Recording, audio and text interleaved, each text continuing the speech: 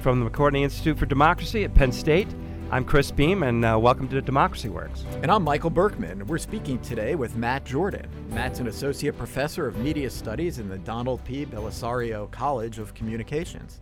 Matt studies how the structure of media affects what we see and what we're reading. Right, our democracy and our culture. Right. Yeah. Interesting topic. I mean, when I think about it, I'm struck by how much my own media consumption has changed over the last, 5-10 years. Well, and even going back longer than that. I mean, both of us are, been around a while, and we've seen the media climate change dramatically. Yeah, I mean, I learned how to fold the New York Times on a commuter train from my father, and I can't think of the last time I've read a hard copy. Right, of the New York I Times. delivered the Omaha World Herald on a bike. Yeah, those days are long gone. Actually, yeah, I delivered our local paper. As well, and I used to read it cover to cover. Right, and now I don't get any hard copies of. Yeah, well, we're just saying how freaking old we are, so we should move on. But but also to make a point about how what we consume has changed. Right. And I know that now I wake up and I use my Twitter feed and I use my Facebook feed as aggregators and as a way of there's a word I'm thinking of here, as a way of pulling together my different media sources, and it's very different. Well, it's very different, and all those tools are incredibly powerful, incredibly useful, and anytime you have both those things true, it's also likely to be incredibly dangerous, or problematic anyway. And let's face it, there's a lot of money to be made here too. But also amazing. It's empowering. Yeah, it's empowering. It keeps me immersed in stories throughout the day. It's very different. It's also, we hear a lot about how people are so much more siloed these days in their information sources. If I think back to when I was a kid, again, we're old. And so there were 3 or 4 TV channels. Right. There were real gatekeepers. And we were all essentially getting our news from the same gatekeepers, and that whole model is gone. Right. No, and the implications are serious, right?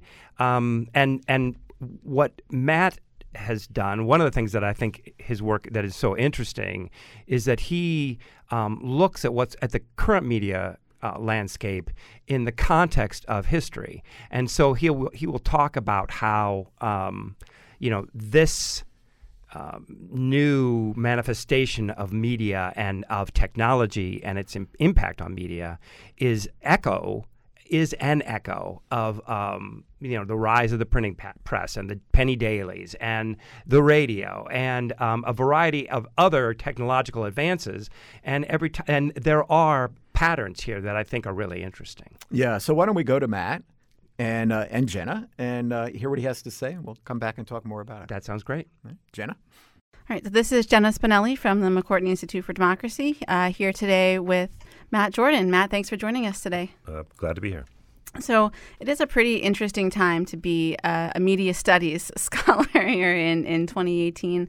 And I know that this is perhaps a fairly recent addition to your area of scholarship. Could we maybe start there? Tell us, how you got into studying this idea of misinformation and the history of fake news and what drew you to it. Well, as a media scholar, I'm always looking to see how structures of media are impacting the cultural conversations we have with each other, kind of the way we create shared meaning. And so I'm always kind of looking to see what's happening in the present as a focal point for any of my work, whether it's historical or whatnot. And starting in 2016 or 2015 in the run-up to the elections, potentially corrosive phenomena for democracy, and it's kind of continued along that vein since. Yeah, and has that corrosion that you observed in 2015 continued in the years since? It has worked its way through the body of the car into the guts, I think, and this is one of the reasons why I'm continuing to work on this. All right.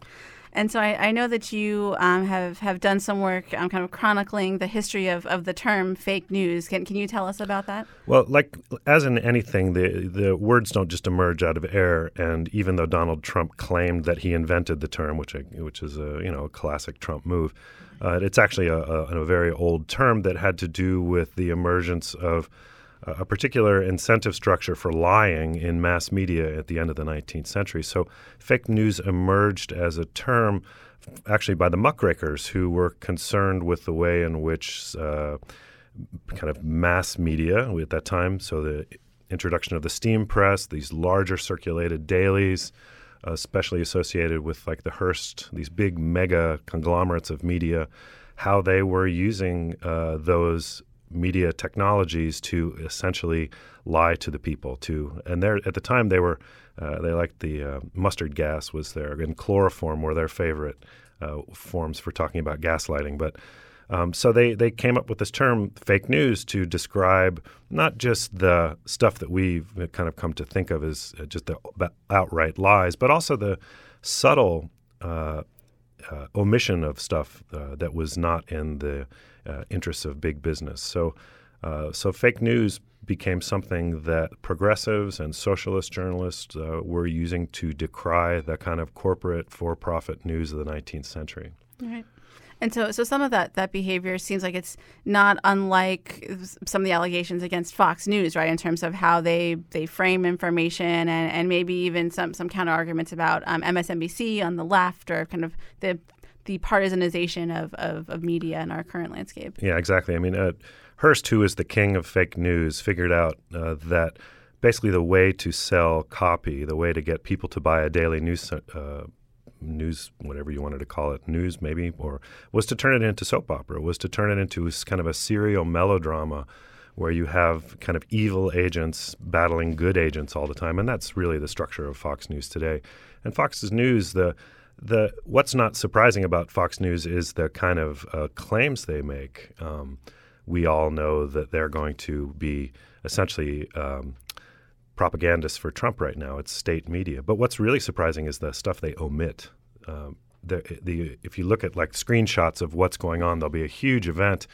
You know, Mueller will drop some enormous allegation, and Fox News is covering like college protests by liberals, right, that some conservative has been, some small group of students has dared to speak out against them, and this is the left, So the way that they omit these huge news stories and create this kind of constant feedback loop is something that you see the antecedents to in old fake news, but they've really just taken it to a kind of new level. Right. And the other thing, obviously, that exists now that did not exist in the Hearst days is kind of the whole algorithm of things and how social media platforms and Google and other sites kind of dictate or kind of amplify some of the things that these media outlets are doing. Exactly. So yesterday there was a story about how conservatives tend to be searchers in terms of their news content, that they're in a way, this makes them prey to conspiracy theories because they tend to search for and research the news information. But with Google algorithms, essentially what Google does is it produces stuff in our feed that is, I think the term Zuckerberg likes on Facebook a lot, is relevant to us. But that essentially means stuff that we would be predisposed to believe due to our sensibilities and our belief systems. And so what we're getting more often than not with algorithms in order to get us to interact with these media are feedback loops, right. Stuff that kind of is reinforcing our biases and our sensibilities. And of course to keep people coming back because there's a profit motive to all of this exactly. too, right? The profit motive for the new media, it was for Hearst and for the people up to that point, it was to be able to tell their advertisers that they had so many people reading the news, and then they could set their ad rates to that. But the new incentive is to keep us interacting. And that's why the kind of new serial melodramatic format, where it's really about maintaining levels of anxiety, keeps us engaging with it. And the more we engage with it, the more they get a sense of our vulnerabilities. And that's really what it's about. I mean, Zuckerberg's been in the news a lot recently trying to defend what they do. And, he claims that they're not selling our data. And in a way, a very technical, cynical way, he's not lying. But what they're doing is they're creating digital profiles that they can give access to advertisers. So I'm going to give you a type of person who has these vulnerabilities, and you can use that to sell them whatever you're selling. And each time we click on something, we're creating a digital profile. And the more sticky the news, the more anxiety-driven it is, the more data they get to sell us things that are going to feed into that sensibility. Right. The other thing that Mark Zuckerberg has been kind of in the news a lot for recently were his comments about Holocaust survivors, and in an interview he did where he said even though he doesn't personally agree with Holocaust deniers, finds what they do kind of reprehensible, that he still feels that they have a voice on Facebook, and that kind of speaks to, I think, a struggle that companies like Facebook and even some more mainstream media outlets have been grappling with, which is how to kind of preserve a commitment to the truth without being accused of being biased, right? Facebook is a behemoth that is really troubling on so many levels in terms of, it's interesting, Zuckerberg is shrewd enough and Facebook is shrewd enough that all of its talking points are related to democracy and sociality, right? So the kind of talking point about voices, right? This is a kind of pluralistic concern for democracy, that we need to let more voices into the conversation. But that's, that is covering up the fact that they are a company now that is larger than a nation state, like in terms of its GDP and its power in terms of determining. They've gobbled up all of media. 75% of ad revenue now goes through them. They can make or break content based on whatever they set their news feed to. And so it's interesting that he's using this term voices, but this is a struggle, I think, for people who talk about democratic theory. Are we really talking about any voices, right? Because just allowing voices, which is kind of a cliche in a way if we think about it, does not mean that we're going to have pluralistic conversation that is productive to the kind of ongoing conversation we need for a thriving democracy, right? Because you could easily have a Hobbesian war of all against all, right, where you just have a slugfest where people are screaming at each other. Do we need more Sean Hannitys in there? Do we need more Alex Jones InfoWars on Facebook? Are these the voices that a democracy should be including? Probably not, right? All they do is set people against one another but that's also what's good for Facebook. The more antagonistic the voices are, the more they rile people up, the more sticky the media gets, the more data Facebook gets. Mm-hmm. So it's pretty cynical when they use that democratic language to cover up the preservation of their monopoly over the media. Right. And so given all that, I mean, what do you see as kind of the path forward? There's at each point, and this is something I've looked at in my work, at each point when you get a new emerging media technology, you have these moments of eruption of misinformation as people are trying to figure out what the affordances are. So even if you go back to the printing press, people started using the printing press to do salacious anti-papal or anti-Protestant, pamphlets that they would put out. And they were all lies, right? And so it takes a while for people to catch up. When the radio emerged, right, everybody was on the radio themselves, kind of like early internet in a way. And so you have, like with the Titanic, you have both people talking about it sinking and people talking about it being saved. At that moment, what had to happen was the government had to step in and say, wait a minute, we got to shut this thing down because people are just claiming whatever they want on air, and it's getting airtime. So, the people who say the solutions are market-based, they're wrong, I think, because the incentive structures are of the market, which is profit, do not do the same things as contributing to a productive conversation in a democracy. Somebody has to set the rules. So in a way, I see that as the way forward, and that's what Facebook and Google and these huge international monopolies are trying to avoid, is an outside agency to come in and set the rules. Now, Zuckerberg, because he doesn't want to be the king of the world, keeps saying this. I would welcome an outside agency, except on the side, all of my lawyers are doing whatever they can to keep that from happening, because that might make our stock price, we might dump $100 billion of revenue and value in one day.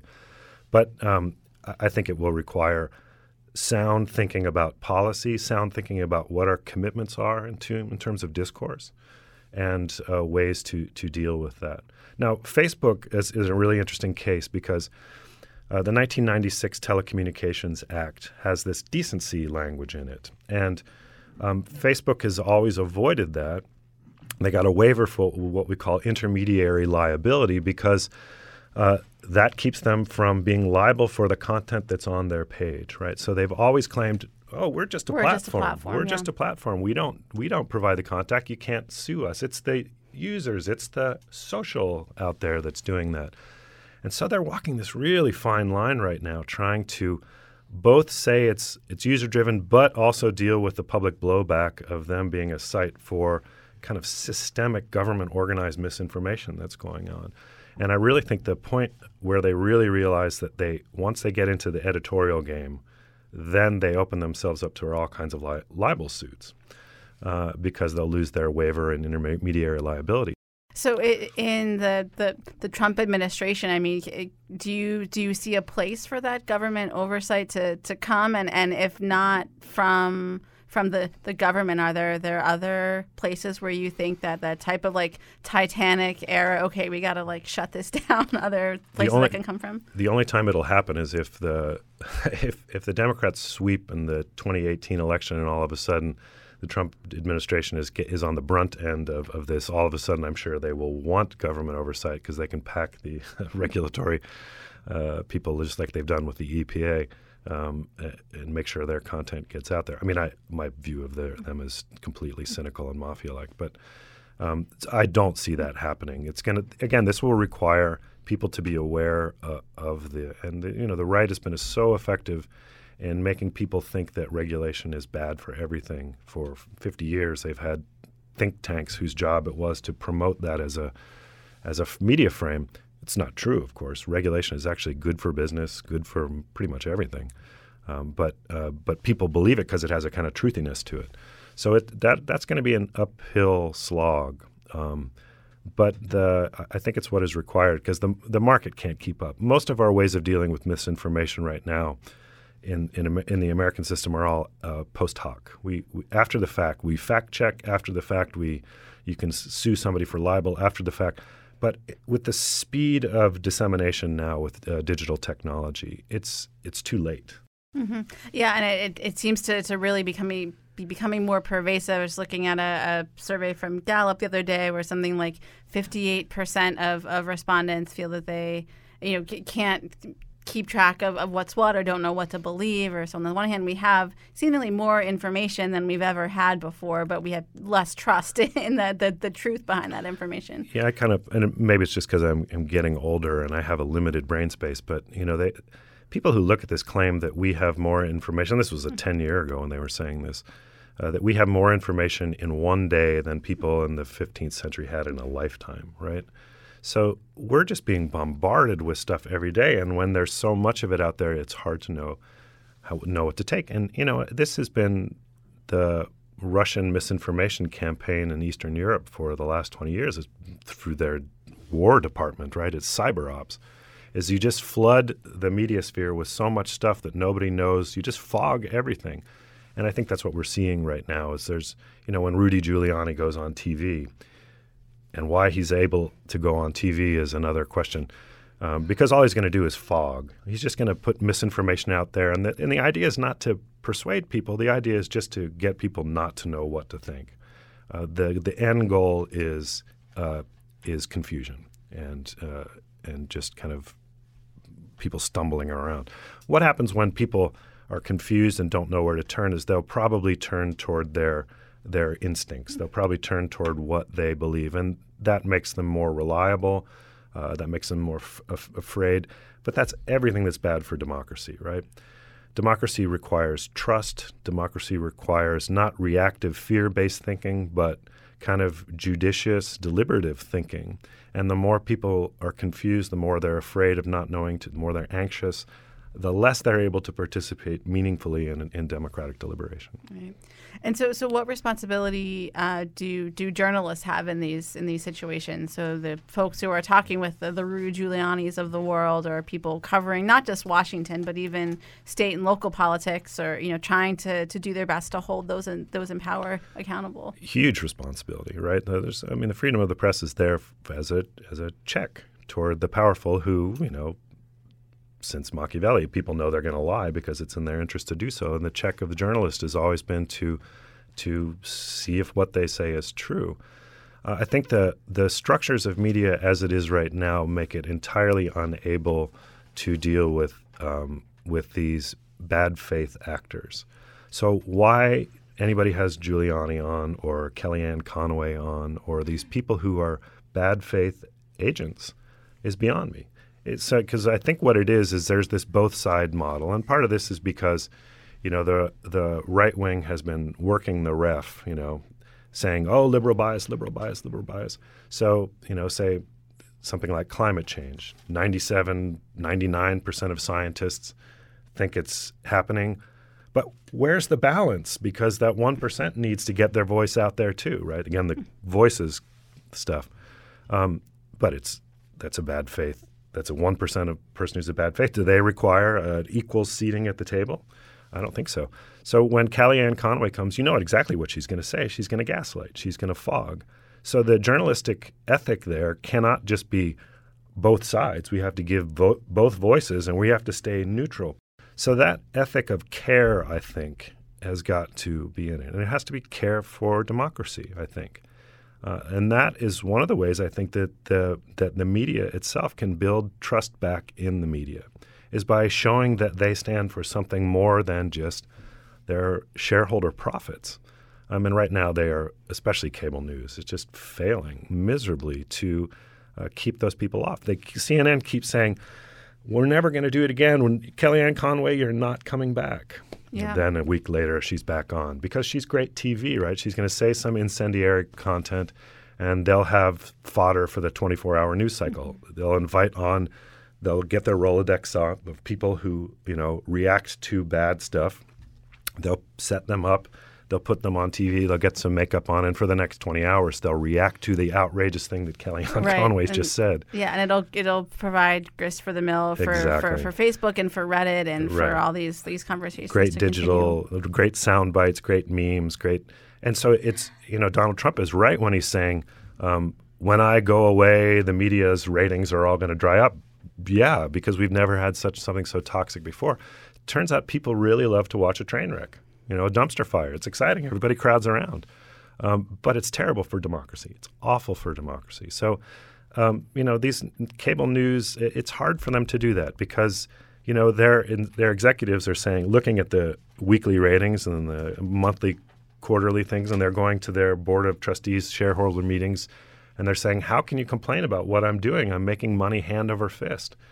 And this is where public media, local media, and things whose incentive structure are different have to, I think, be underwritten and supported. Right. Yeah, I just read the founder of Craigslist just gave something like $20 million or something like that to fund kind of local media out of the New York system. It's great. I mean, the local media, like in the New York system, like the Daily News, which is a pretty decent local paper with some national reach. The Tribune Online Contron, which sounds so ominous because it is, went in and fired over half of the reporters. And that's kind of indicative of what's happening to local news coverage everywhere. And the thing is that what people actually care about are the spaces they live in. These national spectacles of politics, will the libs get owned by the conservatives? That's wrestling. That's a spectacularized democracy. I think what makes people invest in participation are things in the places that they inhabit, right? These are things that I can understand as a citizen who lives in a place. That's what local media does. They report things that people can understand and believe in and aren't just reacting to like a soap opera. And I think that's what would regain people's trust in media. And unfortunately, for the last 40 years or so, since the Gannett model started gobbling up local newspapers, that's what's been lost. That's what they've been shedding first, are local beats, people who understand the communities. And what that's done is this vicious feedback loop of making people care less about their papers, right? Like every once in a while, the Center Daily Times, I want to support that paper but other than sports content, it's just syndicated crap. Yeah, it's just like self-fulfilling. Yeah, they don't have any resources. They can't produce good content. Then no one reads it, and then it kind of spirals. So why should I do there. it? Yeah. Why should I, buy my local paper if the local paper is not going to tell me about local things? Right. And that's where a lot of the worst stuff in our democracy is going on. Is the people are, making these terrible decisions at city and state government, and nobody knows they're happening. Yeah, we talked about that last season. We interviewed Hallie Stockton, who's a Penn State alum, who's the managing editor at Public Source in Pittsburgh, kind of one of the like new wave of nonprofit journalism entities trying to come forward. So and this is what, if Jeff Bezos wants to help democracy, how about doing that? It would take like a day of his salary probably to fund 100 different local news organizations. So we have this, great concentration of wealth, great concentration of media. But I think what people care about and what gets them to participate in democracy are local issues.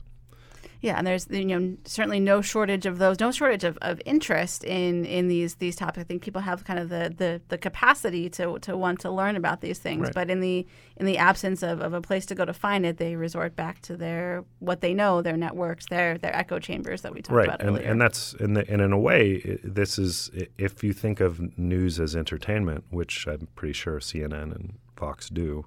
I think actually I looked this up to think about, as I was railing against the wind the other day, to think about could Fox's license be pulled by the FCC? But actually, their license isn't even as a news organization; it's a satire show. So therefore, they can say whatever they want. And Sean Hannity doesn't consider himself a journalist; he just plays one on TV.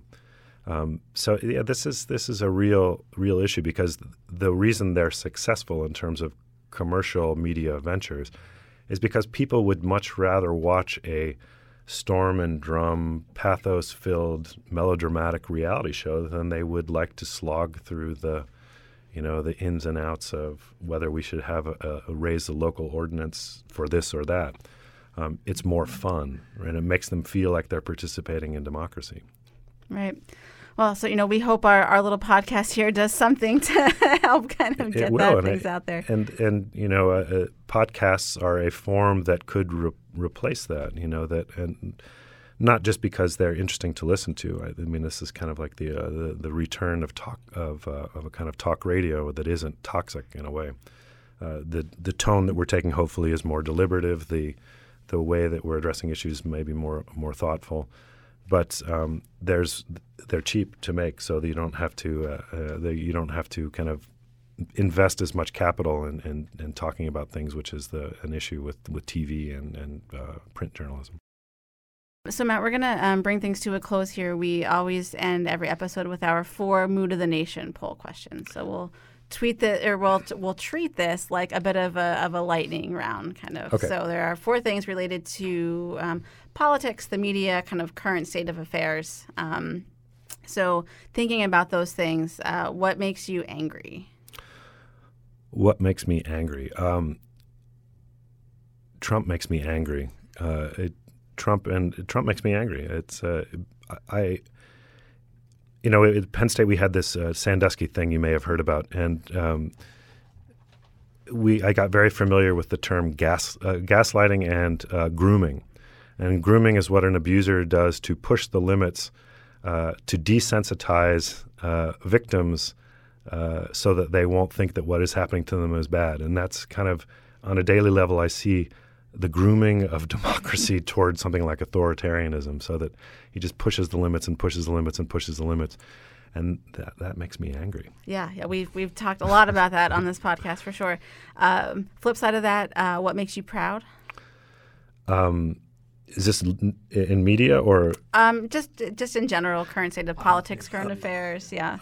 I'm proud of people's resilience in the face of the former.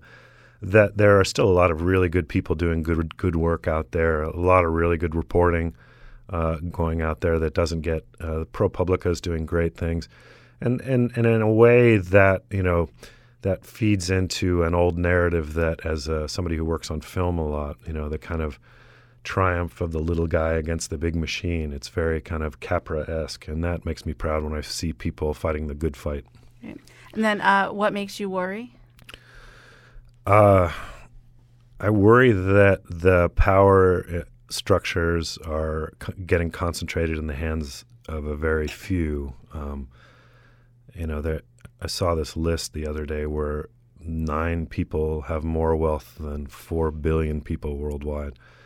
that there's nothing to be. I mean, otherwise we just start hoping that our sovereigns are benevolent, and that's a worrying state to be in. Yeah, for sure. And then finally, what gives you hope? Again, students give me hope. Seeing a generation that seems to want something different, seems to not be falling for the same hook, line, and sinker of the last. That, again, people are smart and they're resilient, and they give me hope. All right. Well, we'll leave it there. Matt, thank you so much for your time today. You're welcome.